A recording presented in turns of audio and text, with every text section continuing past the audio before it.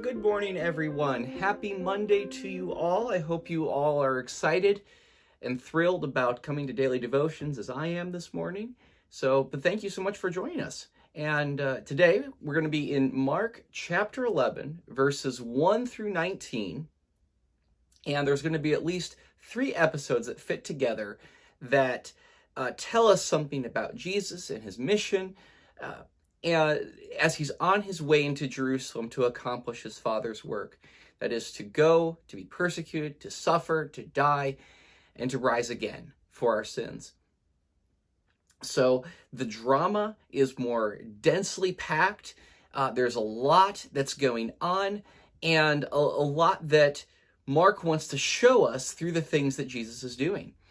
And we're actually going to, for our purposes, for the devotional today, pass over the beginning few verses which address, that describe Jesus's triumphal entry, and then jump right into a passage that, on the whole, I think has been. It's a passage that there's a natural response to how to handle it. One is to just basically disregard it entirely because it's either difficult or it seems out of character with Jesus, and we just don't know how to handle it, or to misinterpret it altogether. And I think for most of us, our temptation to come to this passage is just to look over it, to say, well, that's very interesting, Jesus. I don't know why you're doing that, so I'll just keep going. And I want us to pause long enough to be able to wrestle with some of the more difficult passages in Scripture, because if it was important for Mark to show us, then I think it's important that we listen. And this passage is often referred to as Jesus' cursing of the fig tree. But the key to understanding this, you have to understand a certain literary device that Mark is especially fond of. And I want to try and explain that for you before we jump into this passage. So Mark is the sort of person, I can relate to Mark in this way, where if you're scavenging through and rummaging through the refrigerator through leftovers, and you're looking at all these different things to eat, my inclination is to start pulling things out and look at all of it and say, what of all these things can I use to make a sandwich? Because a sandwich is just the thing that I love. I crave it almost as much as I crave pizza oftentimes. That if I can take all of these ingredients together and make them accessible and delicious in a sandwich form, then that's going to be delicious. Mark is a sandwich maker. And what do I mean by that? Is that he has a literary device. In the way that he arranges his material, he does it in sandwich form, where he'll introduce one thing, he'll lay something else on top of it as a middle, and then use the same thing that's from the bottom and then sandwich it on top, so that everything fits together in like a sandwich form. And so why does he do this? Is because he'll use the nature of the beginning and the nature of the end that is sort of a way of interpreting, a way of understanding the thing that's going on in the middle. He has done this previously in the way passages, where he'll talk about the way of discipleship and introduce it with a man who is healed of blindness, and it takes 2 stages, or it's a partial healing and then a full healing, and then there's a complete healing of a blind man on the other end, so that through this way of discipleship in the middle, that it's sandwiched by these 2 healings of blind men. It's like the way of discipleship is becoming clearer as Jesus is showing, he's opening their eyes, the eyes of his disciples, as to what discipleship actually means. And so Mark, he makes sandwiches all throughout his gospel. He's constantly making sandwiches. And here is actually a mistake on my part in the way that we arrange this material, because I've given you in this passage in Mark 11, verses 1 through 19, which is really going to be only focusing on verses 12 through 19, I've given you the first piece of bread, which is the cursing of a fig tree. And then there's the meat of the passage where Jesus is cleansing out the temple. And tomorrow you're going to get the last piece of bread where the fig tree is actually withered. And so I want you to put today's passage and today's devotional and tomorrow's devotional together, because tomorrow you're going to get the final piece of the bread to make a Markan sandwich. But what we have together with the first piece of bread, with this cursing of the fig tree and the cleansing of the temple, is going to be enough for us to understand, at least in some measure, what's going on in the temple and why Jesus is doing the things that he's doing. So, and why it's important for us. So let's read through the Mark chapter 11, verses 12 through 19. And it says this: "The next day, as they were leaving Bethany, Jesus was hungry. Seeing in the distance a fig tree in leaf, he went to find out if it had any fruit. When he reached it, he found nothing but leaves, because it was not the season for figs. Then he said to the tree, 'May no one ever eat fruit from you again.' And his disciples heard him say it. On reaching Jerusalem, Jesus entered the temple area and began driving out those who were buying and selling there. He overturned the tables of the money changers and the benches of those selling doves, and would not allow anyone to carry merchandise through the temple courts. And as he taught them, he said, 'Is it not written, my house will be called a house of prayer for all the nations?'" He's quoting Isaiah chapter 56, verse 7 there. "But you have made it a den of robbers," in quoting Jeremiah 7:11. The chief priests and the teachers of the law heard this and began looking for a way to kill him, for they feared him, because the whole crowd was amazed at his teaching.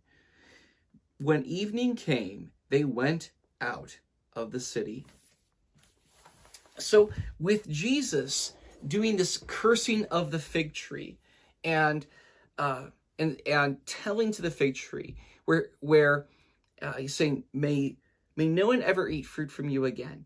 What he was doing was a symbolic, prophetic act of what it is that for us to interpret what it is that's happening and what's about to happen in Jerusalem. That in the same way that Jesus looked at this fig tree that had leaves, that was alive, that bared an appearance of being fruitful, was not bearing the kind of fruit that it was designed to bear. And because of that, it was cut off. And so in the same way, when Jesus comes to Jerusalem, he's looking for something that's bearing fruit. And it's alive, it bears leaves that tell you it's alive. But a tree that's alive, that doesn't bear fruit, is still a worthless tree. And so as he's looking at what's going on in Jerusalem, he's seeing that it's alive. It's doing a lot of things, but it's not bearing the sort of fruit that it was designed to bear, that God desires for it to bear. Fruits of repentance, fruits of righteousness, actions that are befitting of people who belong to the kingdom of God. It's not there. And he is driving it out and saying, my house, this house, my Father's house, it's going to be called a house of prayer. But what it is that you've made of it is, there's no prayer here. This has become a den of robbers. My Father's presence isn't here. The people who are here are not here to pray and to meet with God. They're here to do business, to do transactions, to think that they could buy the blessing of God through a payment of a sacrifice. that all of these things, these are all leaves. These are all appearances of being alive. But if there's no fruit, then there's no point for it to be there. So in the same way as we're about to see tomorrow that judgment is coming on this fig tree, that judgment is also coming on these people through Jesus, and he has the authority to do so. If there's any question whether or not he has the authority to do so by now, we should know if we've been paying attention, but I digress. But why that sort of thing, that message is instructive for us today is you probably hear me talking a lot about the importance of having a living relationship with Jesus. And it's important that we are living Christians, that we have a living relationship with a living God. But to remember that the purpose of having a living relationship with a living God is to have a life that bears fruit, that bears good fruit, that the change that God has brought about in our hearts in making us alive in him actually translates to a changed life, changed actions, changed attitudes, renewed commitments. In short, the fruit of obedience to God's words, so that our actions are ones that are in response to God's authoritative word in our lives, that the work that God does in saving us, making us alive in him, translates to obedience.